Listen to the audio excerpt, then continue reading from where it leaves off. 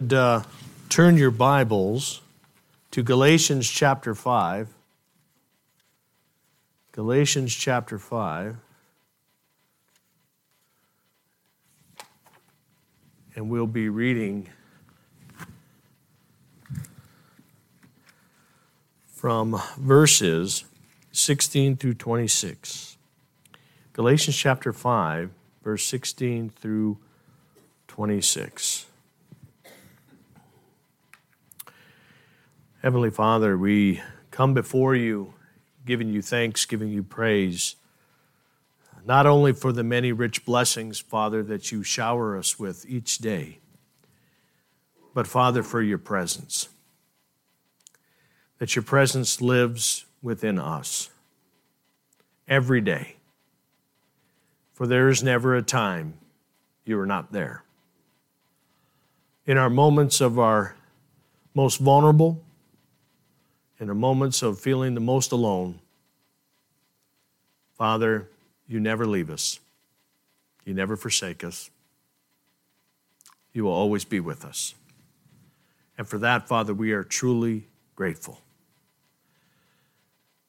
But Father, we must also walk with you. And so this morning, as we go over your word, your inspired word, your holy word, your living word, I pray that it would resonate in our hearts and in our minds and produce the actions of our faith. And I just ask this in Jesus' name. I'm reading out of the ESV. The Pew Bibles there might be New King James, or you might have NIV, or you might have New King James, and that's fine. But I'm reading out of Galatians chapter 5, verse 16 through 25. Some familiar passages, but it says, "But I say, walk in the Spirit, and you will not gratify the desires of the flesh. For the desires of the flesh are against the Spirit, and the desires of the Spirit are against the flesh.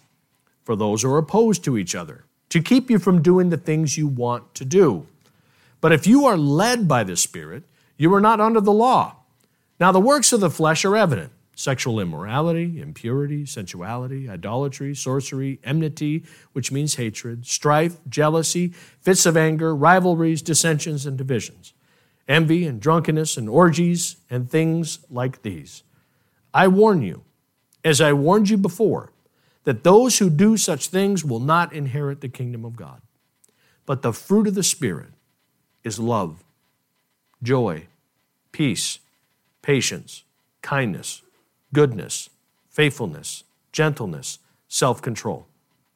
Against such things there is no law. And those who belong to Christ Jesus have crucified the flesh with its passions and desires.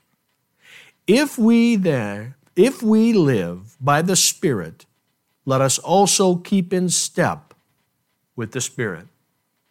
And that is the verse that I'm going to focus on today for today's sermon. If we live by the Spirit, let us also keep in step with the Spirit.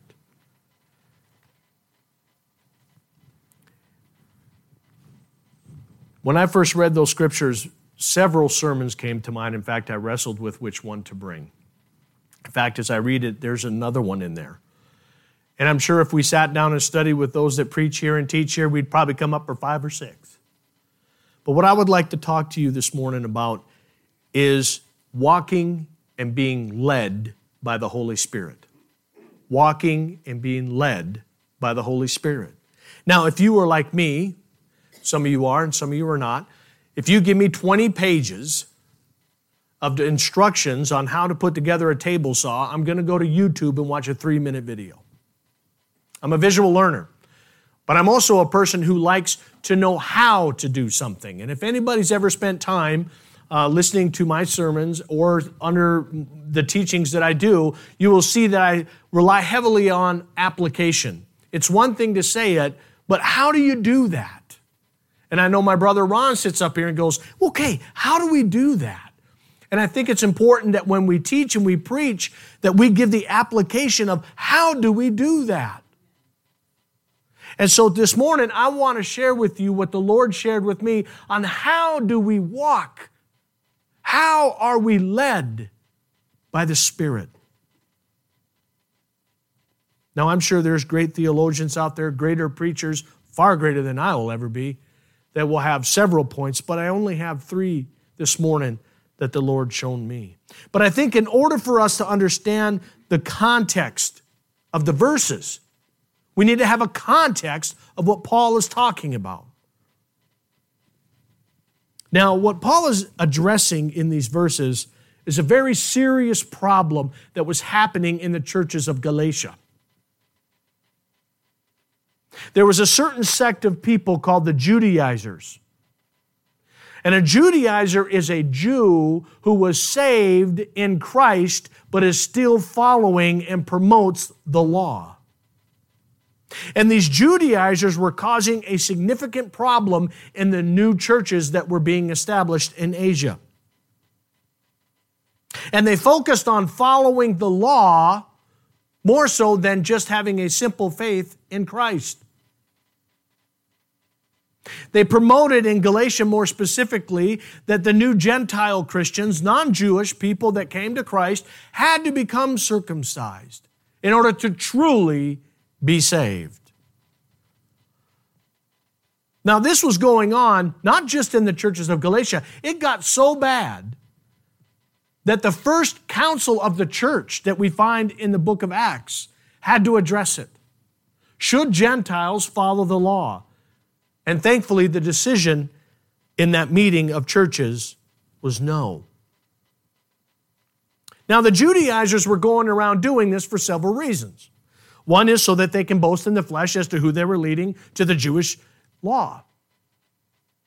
The second reason is they did it because as Jews who were saved in Christ, they feared the persecution of the Jewish people. You got to understand, early in the Christian faith, Christians, saved Galatians, or saved Gentiles, and saved Jewish people would still go to the synagogues because that's where they would hear the word. That's where they would pray. That's where they would sing songs. Now, over time, because of the differences of the two, they began to split, and you started to see established Christian churches. Even Paul and Peter preached in the churches or in the synagogues. And so what happened is there was these confusions, and as a result, the Judaizers got in there and started telling the Gentiles that they needed to do this, and the pressure from the Jews was so great, it even influenced Peter. And if we go back into Galatians, we'll see where Paul addresses the fact that he had to address Peter because of his hypocrisy. Peter, the rock in which the church was built, succumbed to the pressures of the Jews for Gentiles to follow the law. But here's the third reason why they did it. And this is the most important one that we need to grasp here today. They felt the need to validate their faith in Christ by external acts of justification and not just a simple faith in Christ. It was a legalistic activity that they were promoting, something they were freed from in their faith in Christ, something that Paul preached that they were freed from in Christ. And it led to legalism, it led to envy, it led to strife, it led to decisiveness, destroying what Paul had created, and a division in the church. In fact, in verse 15, Paul even identifies what was going on. They were biting and devouring each other. It got that bad. Now you might say, well, that's great, Tim. Thanks for the context. What does that have to do with us today? Well, there's an application for us today out of Galatians. And what's interesting is there's something very disturbing about our human and spiritual condition, in which we seek at times the external justification for our salvation in Christ. From the very beginning of the Garden of Eden, where they grabbed leaves to cover their nakedness because they were now shameful because they understood knowledge of their sin, we have sought to validate our relationship with God through external means. That's why the Gentiles fell so much for that trap in Galatia. You see, to prove it to you on a personal level, I came from a faith that taught and held to faith plus works was necessary for salvation, and this teaching took years to eradicate from my spiritual condition. Even today, some get confused between the works of faith and the works towards faith. Meaning some do not feel they're truly saved except by works or some religious code or rules they need to follow. Happens today. Their validation doesn't come from their faith in Christ alone, but by what they do. And so when they're doing and they're being validated for doing, their faith seems strong in Christ. But when they're not doing and they're not being validated, they seem weak in their relationship. And the reason for that is because they put their validation on their works and not on simple faith in Jesus Christ alone. So what's Paul's solution for this? What was Paul's solution for the Galatians? What is Paul's solution for us today? It's what I said earlier, and that is to walk and be led by the Holy Spirit. To walk and be led by the Holy Spirit. What does that mean? What does that mean to walk and be led by the Holy Spirit? A.B. Simpson said this: it is to be under the control of the Holy Spirit in our body, that which we do, in our mind, that which we think, and in our spirit, that which we worship. It is to be under the complete control of the Holy Spirit in our body, mind, and spirit. So how do we do this? How do we walk in the Holy Spirit? How are we led in the Holy Spirit? Well, the first thing we need to have is a relationship. We need to have a relationship. When we believe upon the Lord Jesus Christ in faith, not only are we justified, we are reconciled, we are redeemed, but we receive the person of the Holy Spirit within us. We receive the person of the Holy Spirit within us. We need to grasp that and take ownership of that, because the Holy Spirit is a person. He's not just the power of God. He's not an it.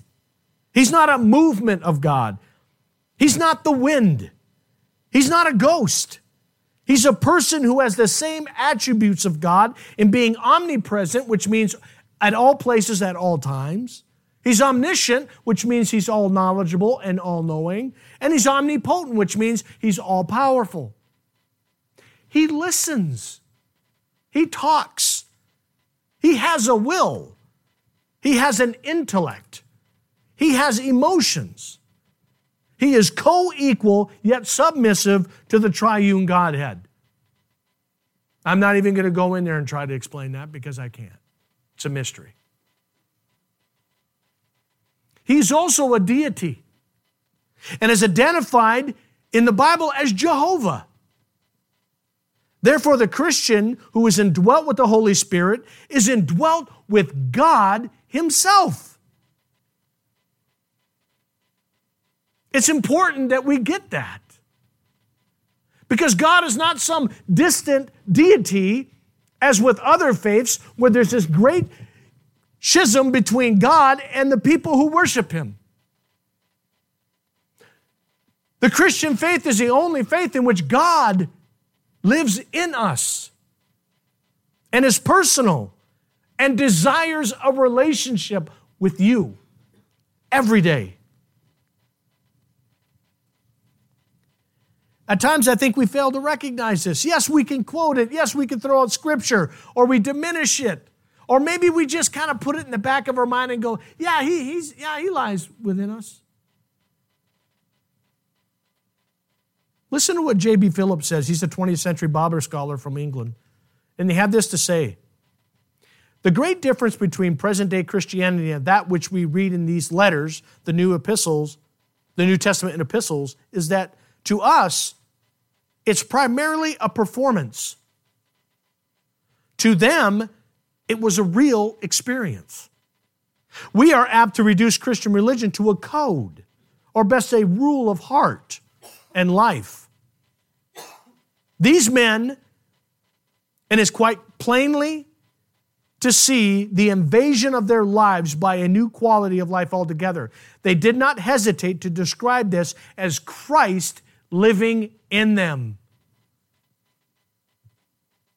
This Christian faith that we walk is not just a system of do's and don'ts. It is a relationship with the Holy Spirit, with God Himself. Now, what amazed me about this statement from J.B. Phillips is that how close his depiction of living by a code or a rule was similar to that of the Galatians, and how they wanted to reincorporate the law to feel validated. That, yeah, now I get it. I am part of something because I did that, or I followed that, or I observed that, instead of a simple faith in Christ, which is what saves you. Paul and many others in the early church had a personal and active relationship with the Holy Spirit, and they promoted it. Paul wrote about it. Let's go to 2 Corinthians. Go to 2 Corinthians. I'm going the wrong way in my Bible. I don't have the arrows pointing. 2 Corinthians chapter 13. The closing statement of 2 Corinthians is something that we need to grasp in verse 14. 2 Corinthians chapter 13, verse 14. The grace of the Lord Jesus Christ and the love of God and the fellowship of the Holy Spirit be with you all. What was the term in there that describes a relationship? What's the term in there? Your Bible may say it differently than mine. Mine says fellowship. Yours may say communion, because it means the same thing. Paul uses this term fellowship in his closing statements of his second letter to highlight the fact that we can have a fellowship with the Holy Spirit, that we can have communion with Him. You know what communion means? Sharing in everything.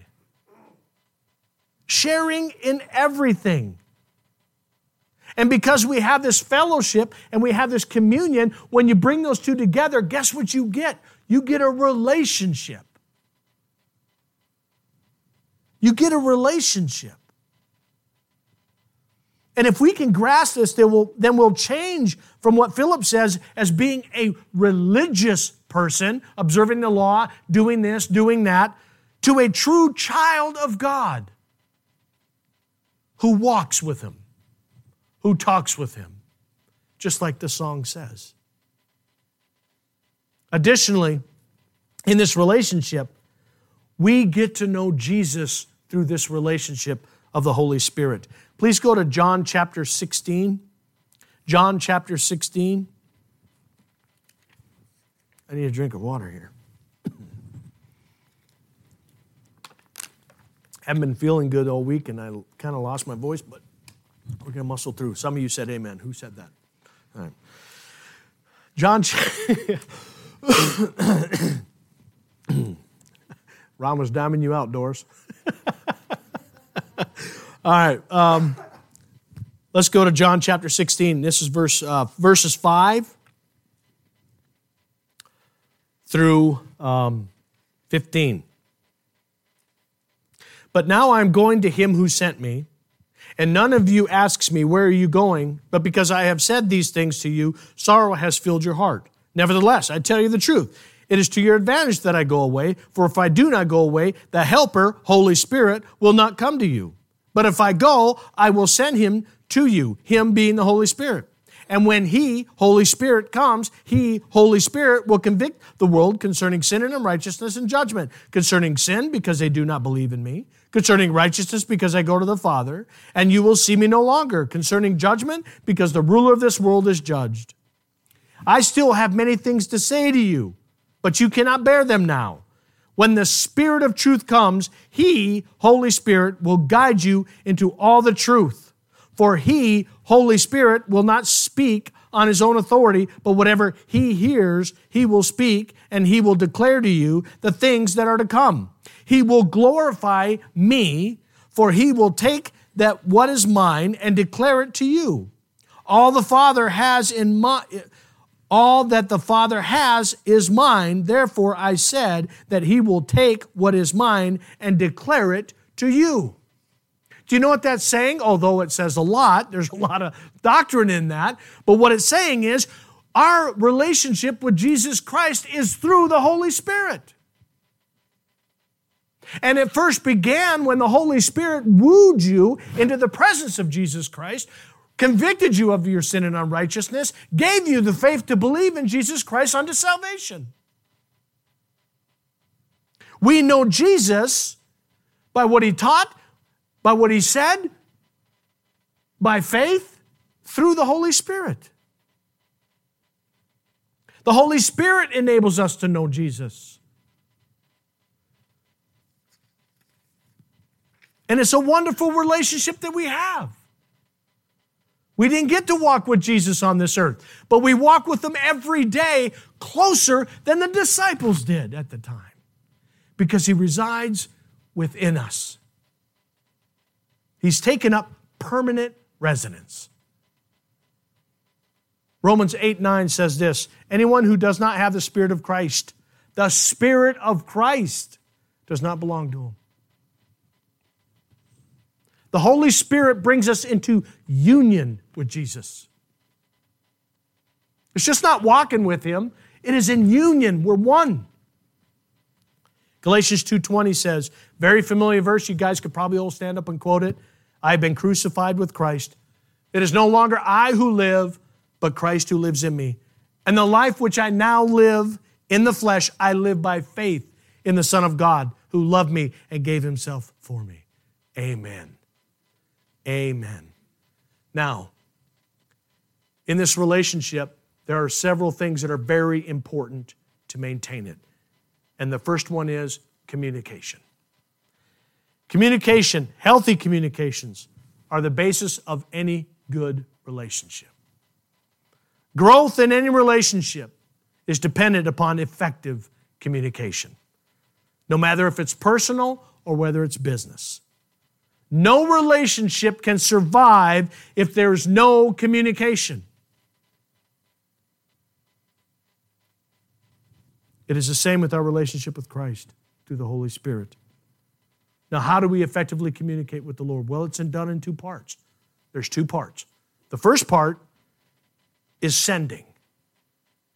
The first part of communication is sending. And we call that, in church, prayer.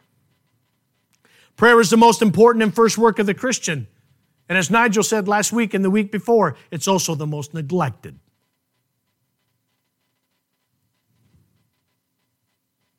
It's valuable in developing and deepening our relationship in Christ by way of the Holy Spirit. It's essential for us to pray. And I'm not talking, now there's various types of prayers, guys. There's prayers of supplications, there's prayers of thanksgiving, there's prayers of confession, there's prayers of intercession. There's a host of prayers. What I'm talking about is that secret prayer where you're pressing in. And you're asking God to look deep in your heart and asking the Holy Spirit to see deep in God's heart. It's that quiet prayer, that secret prayer, where the sole purpose of that prayer is to develop this union that you have with the Holy Spirit, with God himself. But there's also the receiving part. The receiving part or the listening part. This we achieve by reading God's Word. The majority of what God has to say to us comes by way of His Word. You know who He is. You know His attributes. You know what He likes. You know what He dislikes. You know where He's been. You know where He's going. You know everything about God revealed by His living Word. And He speaks to us through His Word.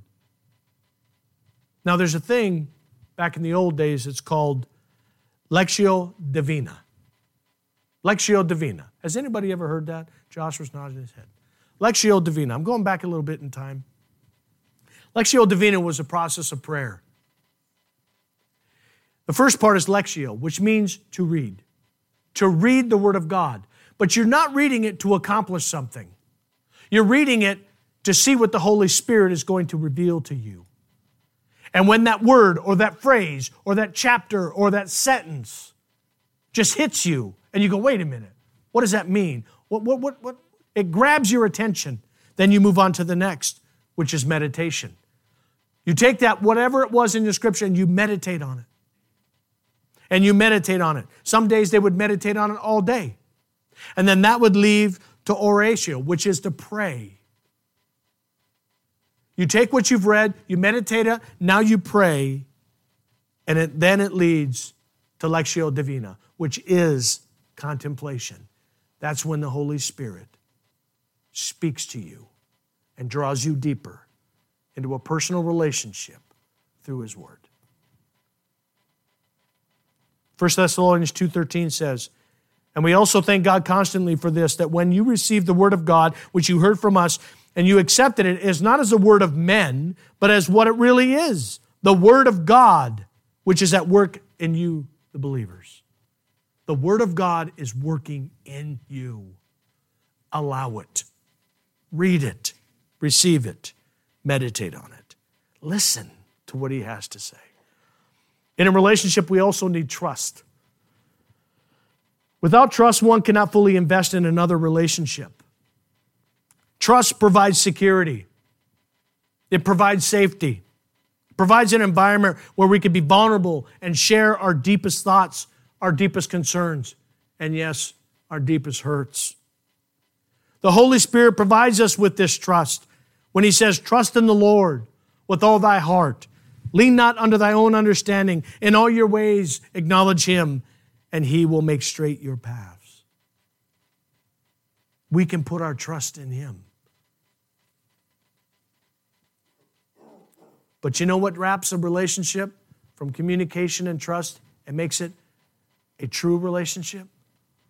Is love. Is love. I don't care what relationship you're in, friends, family, or with Christ, it's anchored and needs to be anchored in love. One of the wonderful fruits of the Holy Spirit is love. And for we receive the love of Christ through His Holy Spirit. It is agape love. It is a godly love. It is a perfect love. It is a complete love. A relationship built on love is one in which each person desires to serve and fulfill the desires of the other. Right here, we have a newlywed couple. They were joined together in Christ in love. Josh would do anything for Laura, and Laura would do anything for Josh because they love each other. My wife, you show different signs of love as your relationship matures. Even though my wife doesn't open the door for me anymore, she still loves me by showing me. I will go down and I'll wake up and I'll take my shower and I'll get ready for work, and there's a brand new can of Barbasol shaving cream. I didn't even know I was low. I only know that when I go, dry shave day. It's when, because of the love that we have for each other, we'll do things for each other. That's why we do them. For God so loved the world that He gave His only begotten Son because He wanted to save you. It was God's desire from the beginning to fill you. For the fruit of the Holy Spirit is love. And His desire is for we or us to love Him. You shall love the Lord your God with all thy heart, with all thy soul, and with all thy mind. This is the essence of a relationship, and love needs to be present. And so the first step in walking and being led by the Holy Spirit is to have and develop and continue to develop a relationship with Him, because He is a person. The second thing we need to do in order to walk and be led by the Holy Spirit is we need to decide to walk and be led by the Holy Spirit. Go back to Galatians chapter 5, verse 25, the focus verse of this morning. And it says, if we live by the Spirit, let us also keep in step with the Spirit. That is an imperative statement. Meaning we have an obligation to continuously choose to walk in the Holy Spirit. It's a decisive act of your will. It is a choice. Although we receive the Holy Spirit in full when we believe upon the Lord Jesus Christ for salvation, we need to make a conscious decision to stay in step with the Holy Spirit. It doesn't occur automatically. It doesn't just happen. All throughout God's Word, we see that they had to make a choice. We can either desire to live by the Spirit or we can desire to live by the flesh. I find no middle ground in between those two statements. There's no happy medium. There's no I'll just hang out. Now, I want to share something very special that God revealed to me. Probably already known to you, but, I got a thick skull. The choice that we make because we have a relationship with Jesus Christ by way of His Holy Spirit is just not an intellectual one. It's just not one based in reasoning or rationale.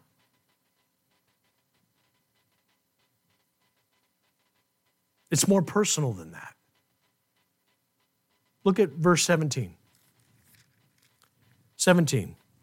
For the desires of the flesh are against the Spirit, and the desires of the Spirit are against the flesh. For these are opposed to each other to keep you from doing the things you want to do.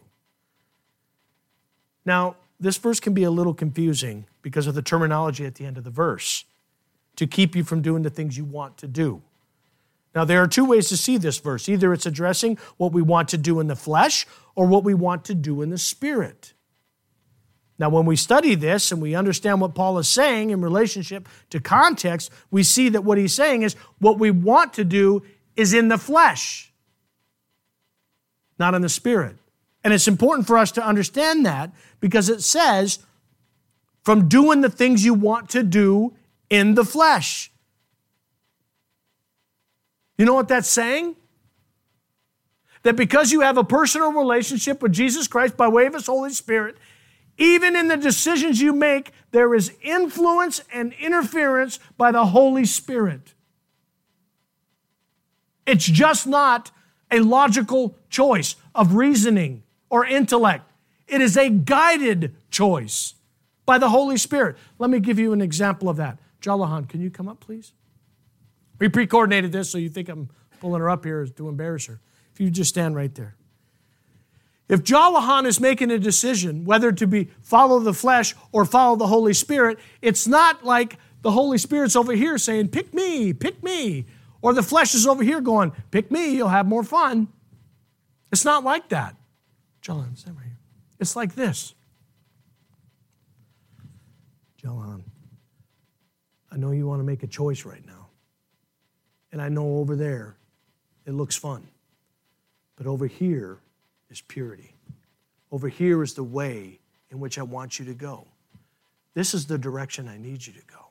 This is where true life is. This is where strength comes from. This is where wholeness comes from. This is the way you need to go.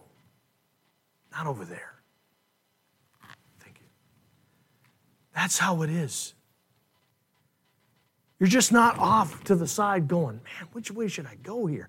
Man, they make compelling arguments. No, he's right there saying, choose me. Choose me. Now, when we get that imagery in our minds, we will never feel like we have an isolated choice. He interferes. He intervenes because we have that loving relationship with Him. Now, I do need to say that at times, even in the midst of that influence, we may still decide to do the things of the flesh. And when that happens, we grieve Him. We grieve Him, and it's important for us to understand this. Ephesians 4:30, Paul writes, and do not grieve the Holy Spirit. Paul uses the word grief here, which means to cause sorrow, to cause pain, to cause distress. It's just not a choice between the flesh and I'll ask for forgiveness later, or the Spirit. The choice has consequences.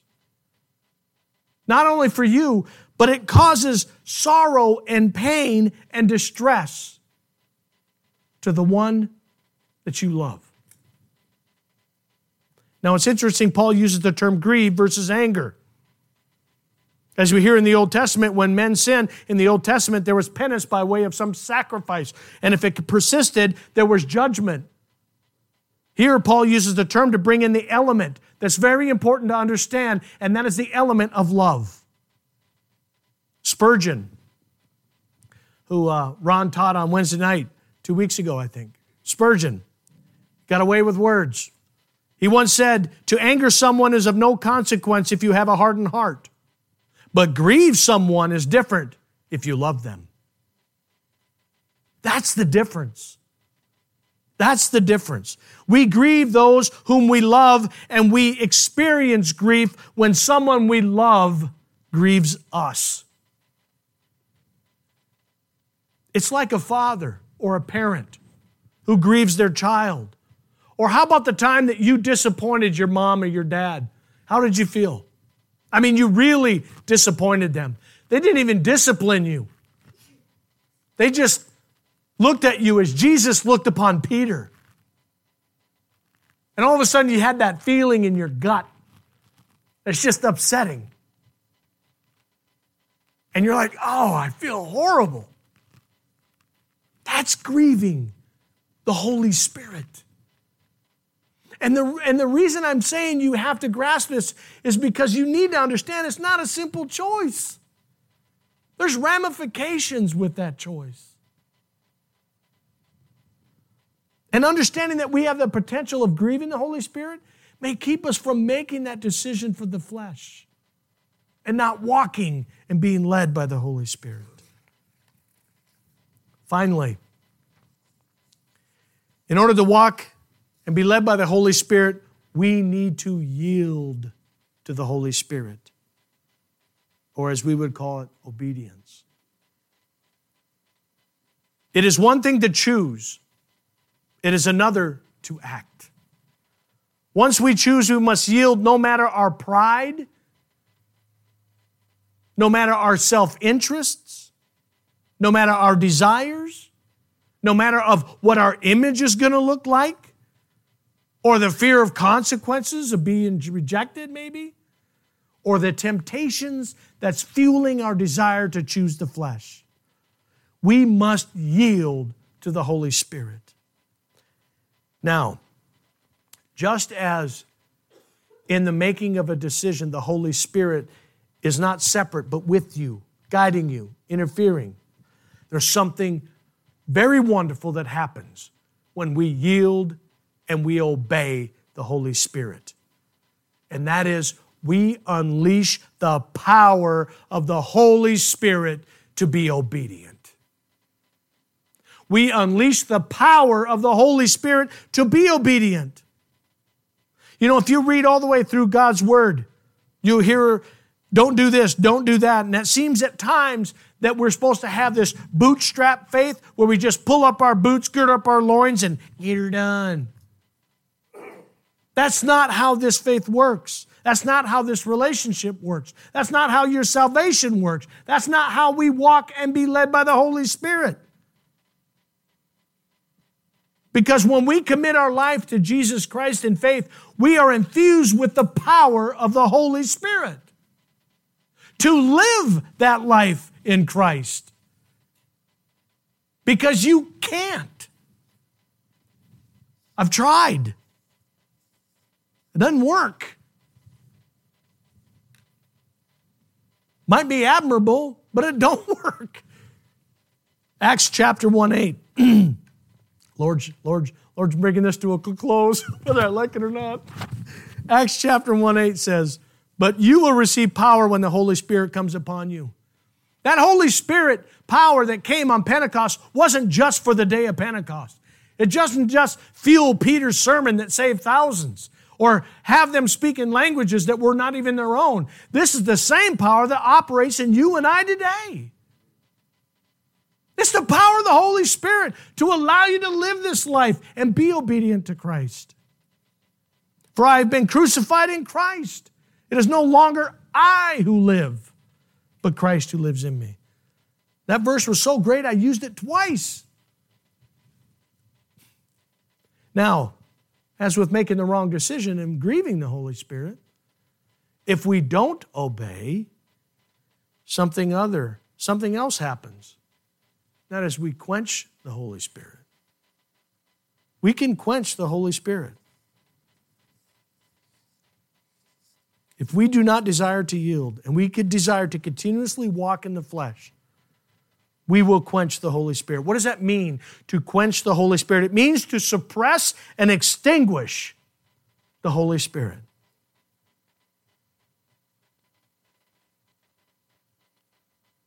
If we choose to walk in the flesh, and let me just say this, you know you are. You know you're walking in the flesh. You know right down deep inside of you where you don't want to go, you know you're making a decision for the flesh. And when you do that, you're making a conscious effort to quench the Holy Spirit. And we can do such a great job in doing that, we can quench it to almost to the point where you don't even see a personal relationship. And what happens in your life? You feel powerless. You feel empty. You feel out of sorts. You feel restless. You feel uneasy. You feel conflicted. You start walking in the flesh and you start exuding exactly what was happening in Galatia. There is no peace in the flesh. There's no purity in the flesh. There's no up moral standing in the flesh. It'll eat you alive and your relationship. Now, it's my belief that if we truly are His, we cannot fully extinguish the Holy Spirit. Praise God. You cannot suppress it to the point where you can suppress it to the point where you could just walk away, but eventually God is going to bring you back by way of discipline. For His Word says He disciplines those whom He loves. And let me tell you something, brothers and sisters, if you're on the end of that, it's not very pleasant. It's not very fun.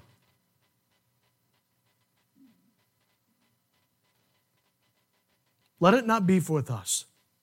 Let it not be with us.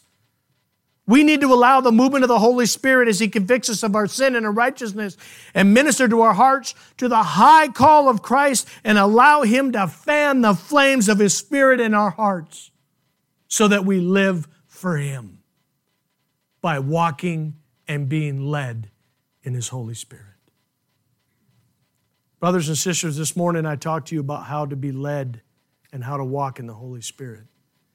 It all begins with a relationship. It is a conscious decision, but it's influenced and empowered by the Holy Spirit. And when we decide to walk in the Holy Spirit, we need to yield under obedience, releasing the power of His Holy Spirit for us to live this life for Christ. Now, maybe some of you, after hearing this, feel like you've been on the road of the flesh. You've been living for the flesh. And you've reaped the rewards of the flesh. Brothers and sisters, repent. The Holy Spirit's speaking to you right now. Repent. Repent of your sin. Unleash the power of God and begin to walk and be led by Him in your relationship with Christ. Let's pray. Father God, I thank You for Your word. I thank You, Father, for the truth that it preaches. I thank You that we can walk in the truth that it preaches. I thank You for Your Holy Spirit. And I pray, Father God, You would move in our lives in such a way this morning that we would always walk and be led by You. For when we do, Lord, we are living that abundant life you promised us in every phase of our life, in our body, in our mind, in our spirit. I pray that to be this day. In Jesus' name, amen.